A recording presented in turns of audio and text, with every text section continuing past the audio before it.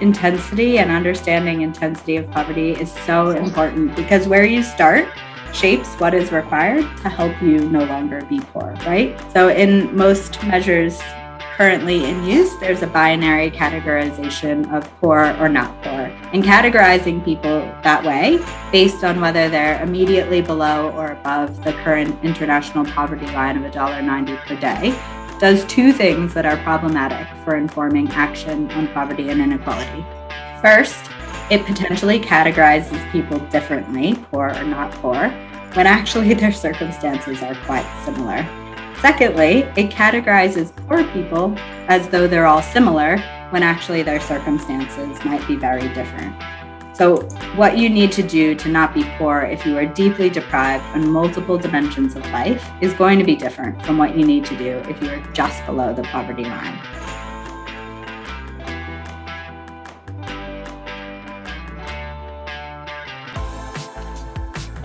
Welcome back to the DFN podcast. I'm your host, Ali. In today's episode, we will be speaking with my friend, Joanna Lindner-Pradela. Jo is the Director of Knowledge Translation and Equality Insights at the International Women's Development Agency, also known as IWDA. The IWDA is the leading Australian NGO focused on women's rights and gender equality in Asia Pacific. Jo oversees IWDA's flagship program to redefine how poverty is measured. This program, which is called Equality Insights, measures the poverty of individuals using 15 key dimensions of life that men and women with lived experience of poverty say matter. Jo will dive into the details of the program in this episode, but to give you a little teaser, the program has a survey to collect information about different aspects of a person's life, including their health, clothing, access to water, sanitation, their ability to raise concerns with local authorities, the demands on their time, and other details that help us to understand people's circumstances. This information helps decision makers better understand how different people experience these issues and how this might vary depending on who they are, where they live, or how old they are. Today we'll get to hear from Jo about the work at the foundation of this approach. She'll walk us through the limitations of current poverty measures, and we'll discuss how a gender-sensitive poverty measure will help us meet our commitment to the 2030 Agenda for Sustainable Development. Thanks for joining us today, Jo. Thank you. Given the topic of our lounge today is redefining how poverty is measured, I think a good place to start this conversation is by discussing what are the limitations of current poverty measures and how does Equality Insights overcome these challenges? Such a good question. Thanks, Ali. Before I dive in, I also want to acknowledge the traditional owners of the land where I'm joining this call from, the Ngunnawal people, and pay my respects to their elders past and present. As you did before, this acknowledgement is common practice as well in Australia to recognize the ownership and ongoing sovereignty of Australia's Indigenous people, recognizing that this land was never ceded and it always was and always will be Aboriginal land. Along these lines, I think it's also worth noting that 2021 marks the 50th anniversary of the first time that Australia's Indigenous population was enumerated in the census here in Australia. So that action was subject to a nationwide referendum to change the Australian Constitution to allow the government to count Australia's Aboriginal and Torres Strait Islander people. And their inclusion in the census paved the way for the Commonwealth to be able to make laws for them. It was also the pathway by which the deeply unjust and unequal circumstances of Australia's First Nations people was made apparent in scope and in scale. So I'm sharing that now because it's really pertinent to the work that my team is doing at Equality Insights. We start from the premise that representation and data matters, and that data that can reveal the different experiences of people based on gender is foundational for achieving justice and equality. And I think that these are values that are common and shared across this network. So it is really very exciting to have the opportunity to come and speak with you all today. So back to the question that you actually posed, how are poverty measures limited and how does Equality Insights overcome those limitations? So I thought I would share today about 4 ways in which current poverty measures are limited. The first is that around the world, poverty measurement assesses the poverty of households, not of individuals. So this means that it can only tell us about people in poverty, but not which people. So from the data that's collected, we actually can't answer really fundamental questions like how many women are poor globally, or are women poorer than men overall? And that's pretty basic information that we can't respond to. And it was identified more than 26 years ago as a priority in the Beijing Declaration and Platform for Action in 1995. So in the Platform for Action, it emphasized the importance of investing in sex disaggregated data to provide information about the circumstances of women. And it called on national and international statistical organizations to collect gender and age disaggregated data on poverty, and to examine the relationship of women's unremunerated work to the incidence of their vulnerability to poverty. And I guess even more extraordinarily is that this limitation is well acknowledged, including in the 2017 report of the World Bank's Commission on Global Poverty.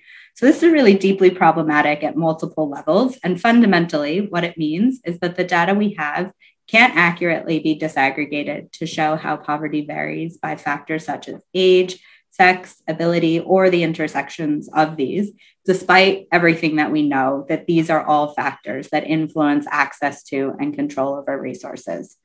So by design, this household level measurement hides differences in the relationship between gender and poverty, and it hides the intersectional experience of poverty. So that's the first limitation. The second is that information about the circumstances of households are usually collected from one person, typically the head of household, typically the man. So that assumes that one person can be a reasonable proxy for everyone else in the household, and it assumes that resources within the household are evenly distributed. So anyone who's ever shared a house with other people probably knows that that isn't true.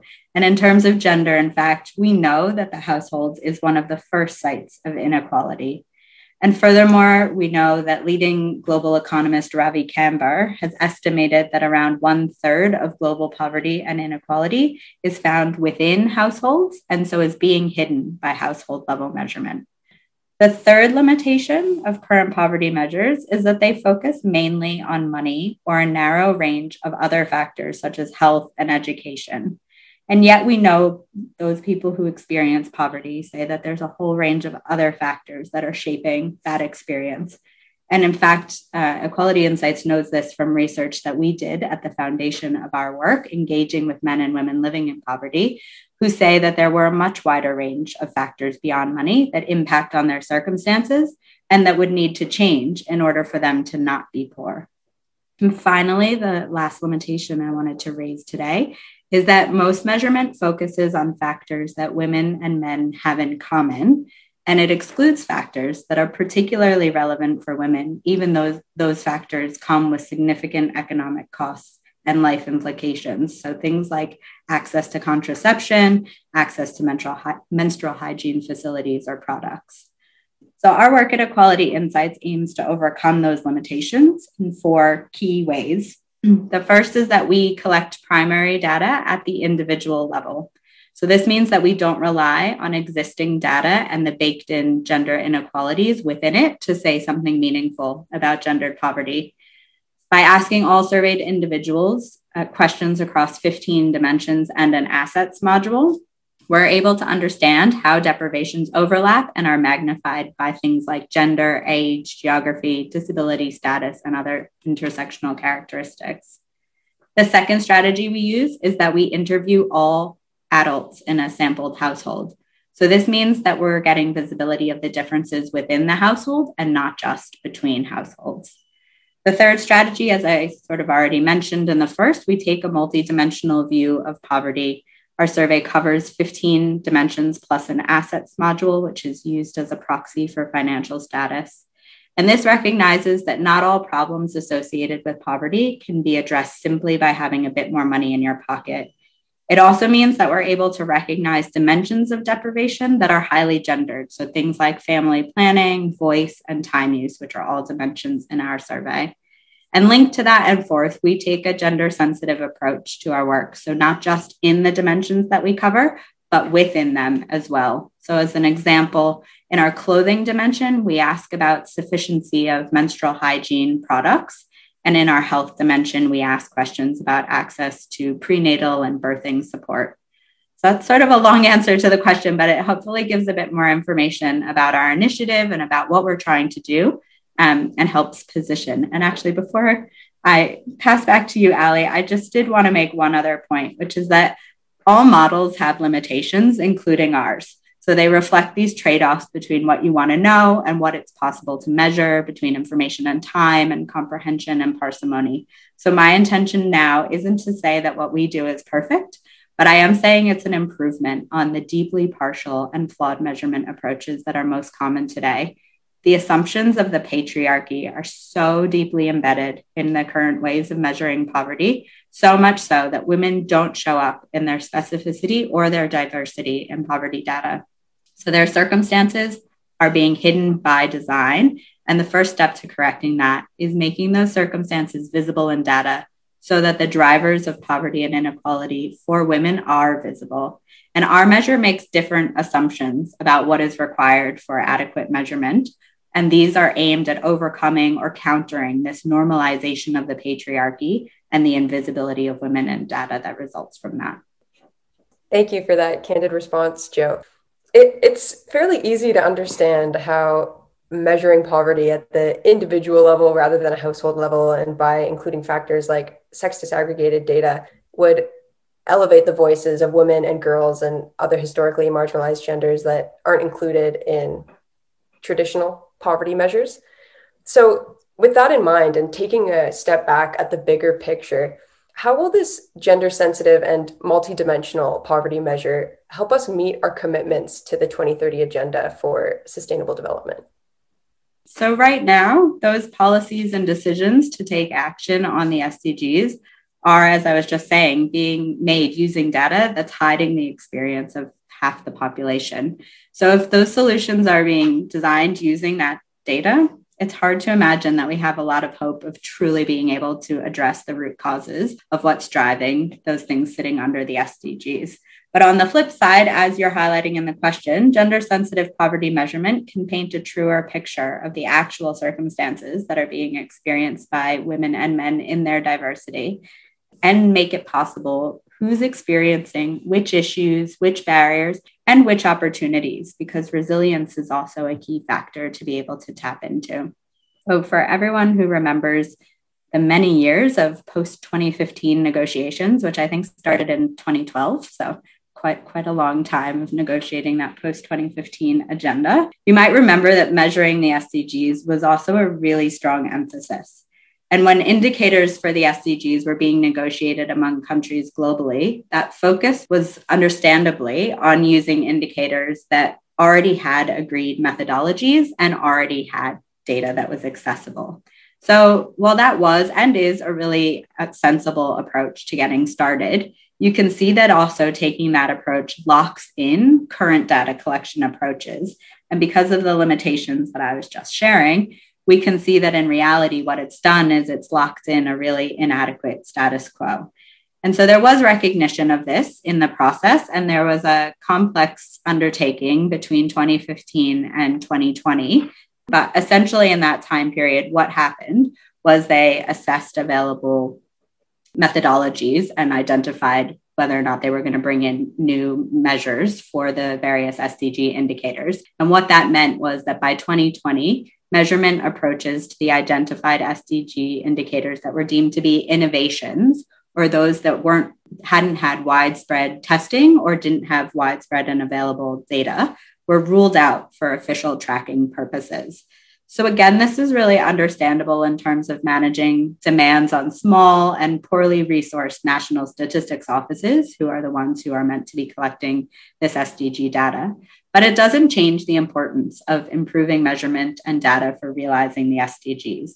So individual level measurement of multidimensional poverty is essential to get to the disaggregated data that's actually implied in Goal 1, which is end poverty in all its forms everywhere. It's also really essential for Goal 5 around achieving gender equality and Goal 10 on reducing inequalities.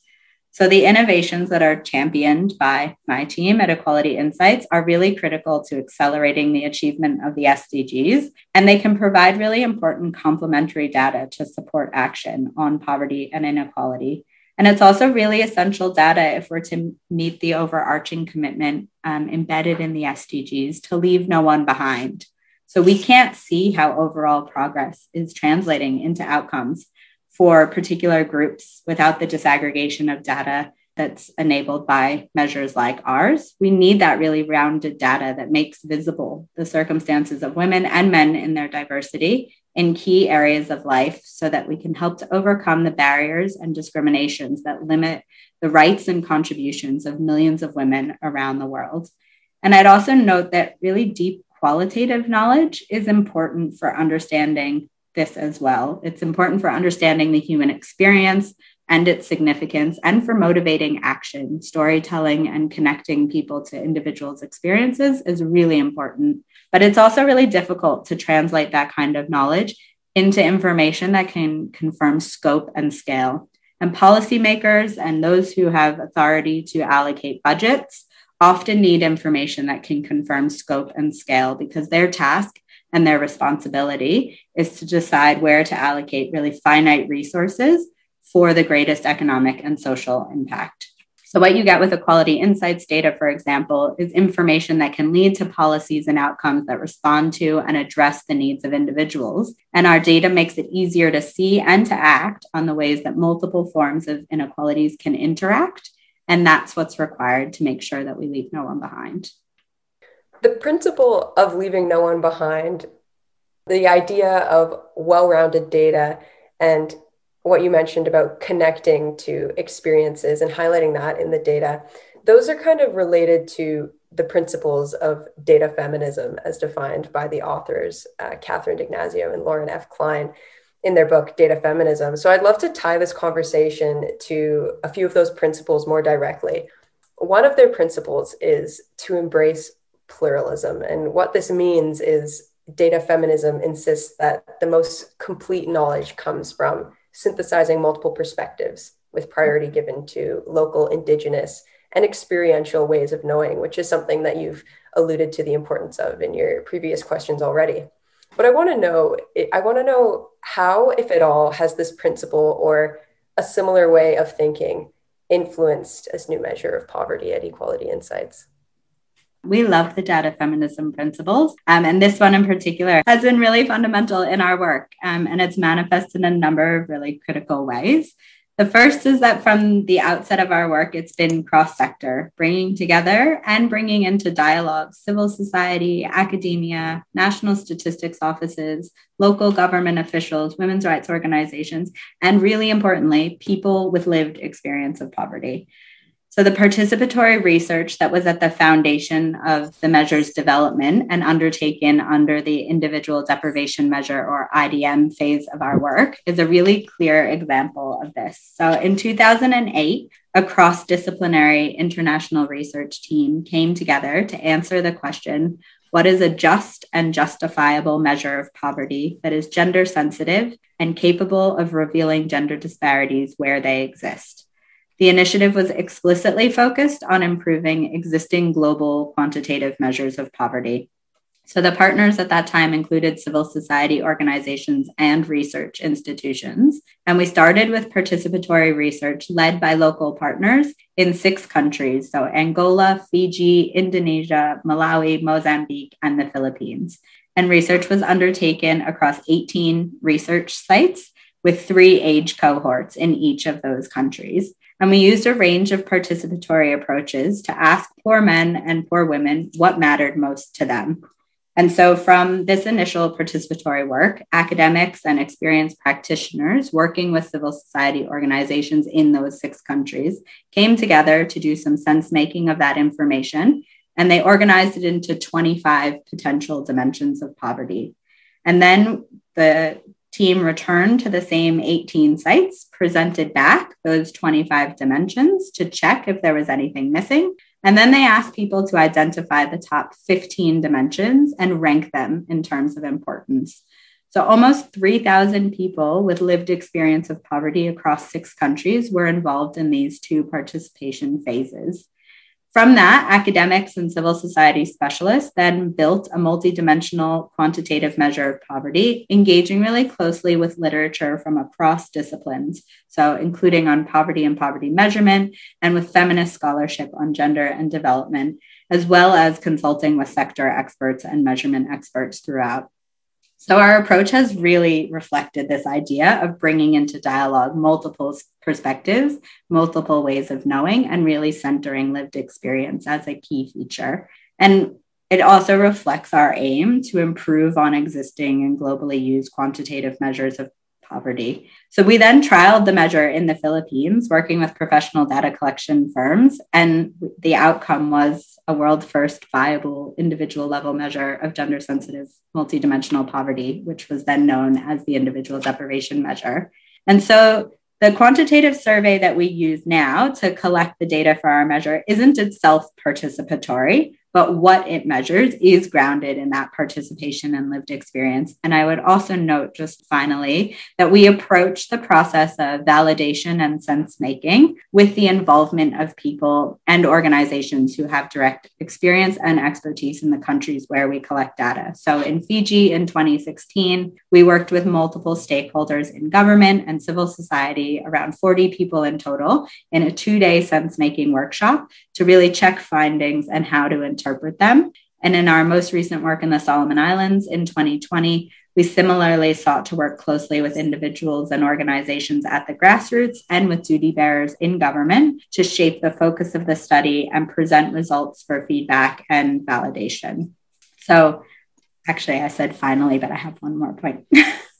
We're also really keen to make sure that the data is accessible to those people who aren't quantitative or measurement experts, and so that the data can be used cross-disciplinarily by others outside of the statistical community. So we've been investing in the development of technology that makes the data generated by Equality Insights easier to understand and access across disciplines and sectors. So that idea of pluralism continues to inform our thinking all the way throughout what we're doing. It's always fascinating to hear initiatives and programs like Equality Insights that have these principles of data feminism so deeply embedded in them. And on that last point that you mentioned about having accessible language to be able to communicate your findings, that's something that we really try to emphasize here at Data Feminism Network. You know, that's what we're all about, engaging the community, whether you're a data scientist, a data expert, or a feminist completely new to the realm of data. And that's a very challenging thing to do, but so important. So it's really interesting to hear real world implications of that. An aspect of Equality Insights that I find particularly fascinating is it provides insights into the intensity of an individual's poverty. So I'm wondering, how does knowing how poor individuals are and in what dimensions, how does that help support decision-making of governments and organizations when it comes to policy and programming? Intensity and understanding intensity of poverty is so important, because where you start shapes what is required to help you no longer be poor, right? So in most measures currently in use, there's a binary categorization of poor or not poor, and categorizing people that way based on whether they're immediately below or above the current international poverty line of $1.90 per day does two things that are problematic for informing action on poverty and inequality.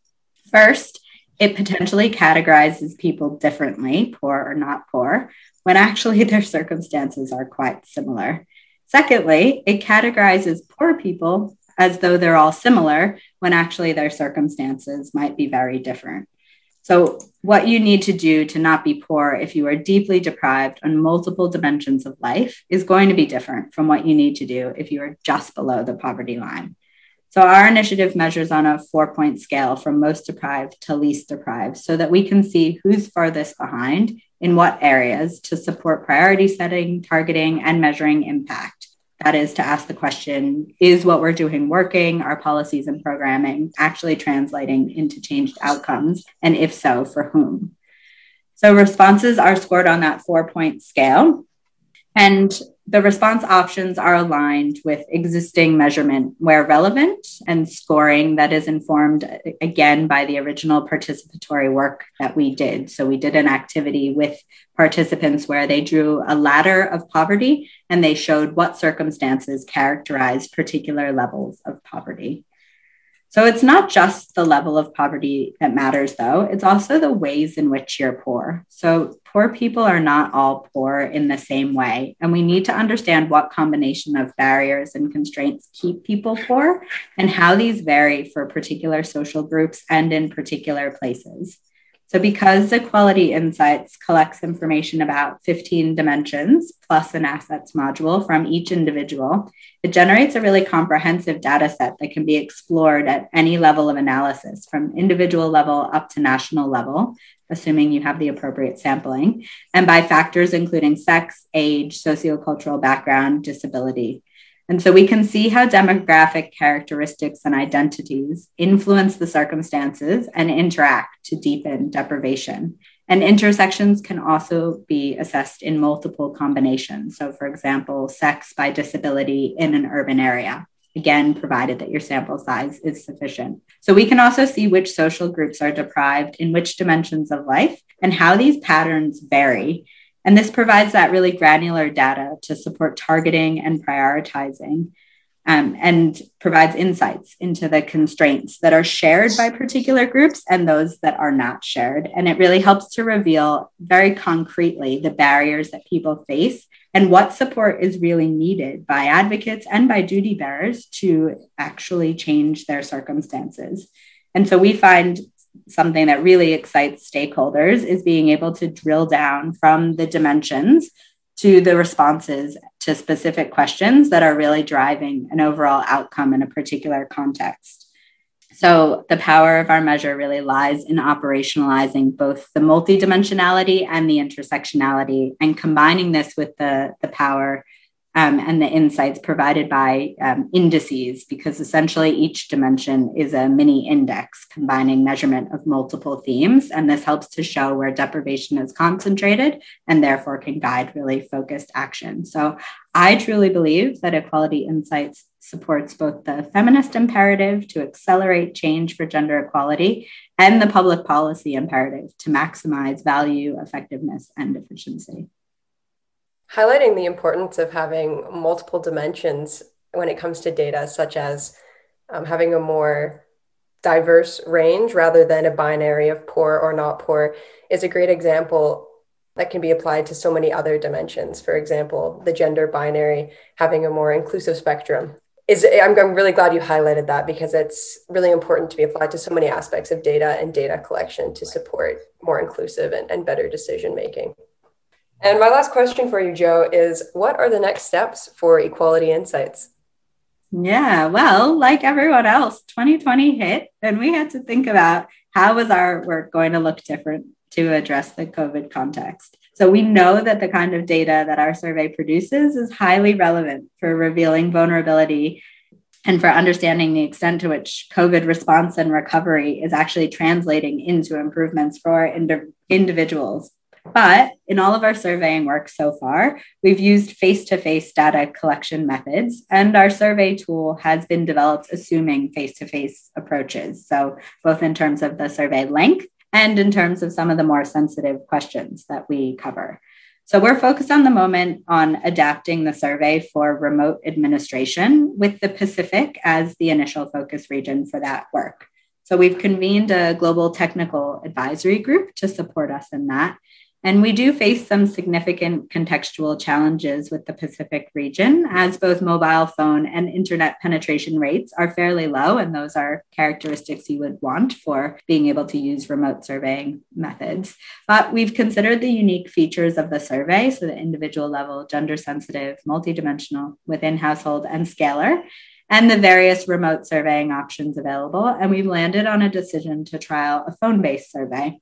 And alongside that, we're looking at using partnerships as a way to bring creativity to our sampling approach, because we know that a phone-based survey can skew the sample male and urban and younger and more highly educated. And we need to do do more and find ways to ensure that those who are least likely to have access to a phone, so people who are poor, women, those in a rural area, are being picked up sufficiently in our sample.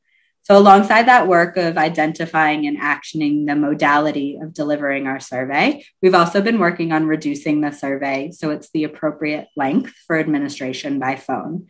So that work is really challenging by nature because we need to very significantly reduce a comprehensive multi-topic survey while retaining the features that make our measure powerful and distinctive, including that gender sensitivity.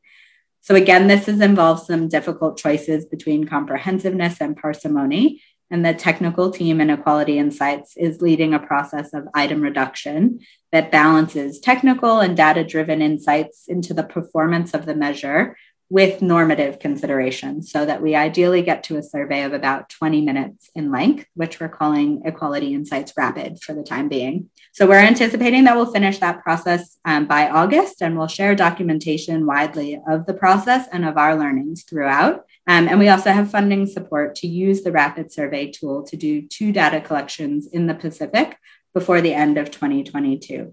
So definitely a fair bit of technical work underway. But we also have a focus on supporting data into use. So we know that data is only useful if it's getting used. And one of the greatest opportunities of our work being embedded in a larger feminist development agency is that there's a lot of cross-fertilization of ideas.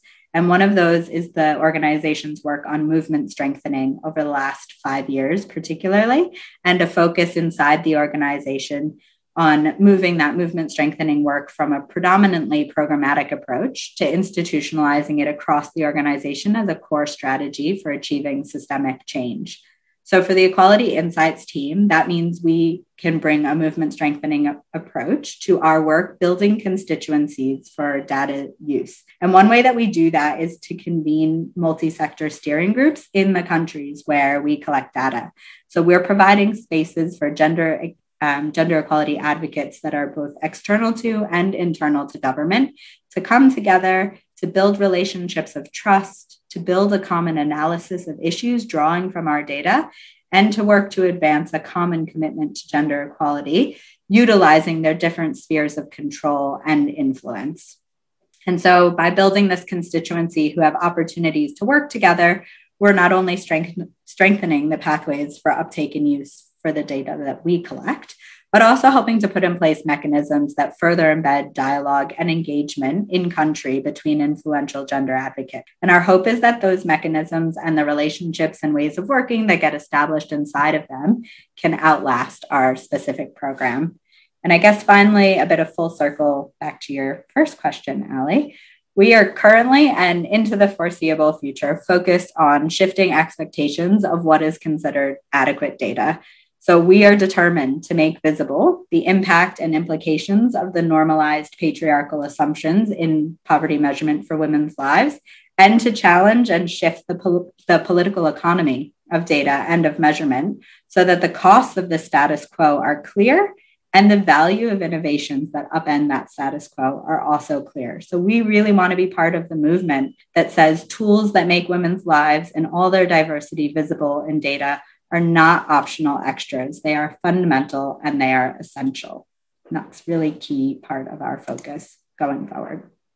Spoken like a true data feminist, Jo. I love it. I will be following your work closely and can't wait to see the outcomes of this incredible initiative. Thank you so much, Ali. Thanks for tuning in to this week's episode. If you're interested in learning more about equitable and gender-sensitive data approaches, we encourage you to join our book club.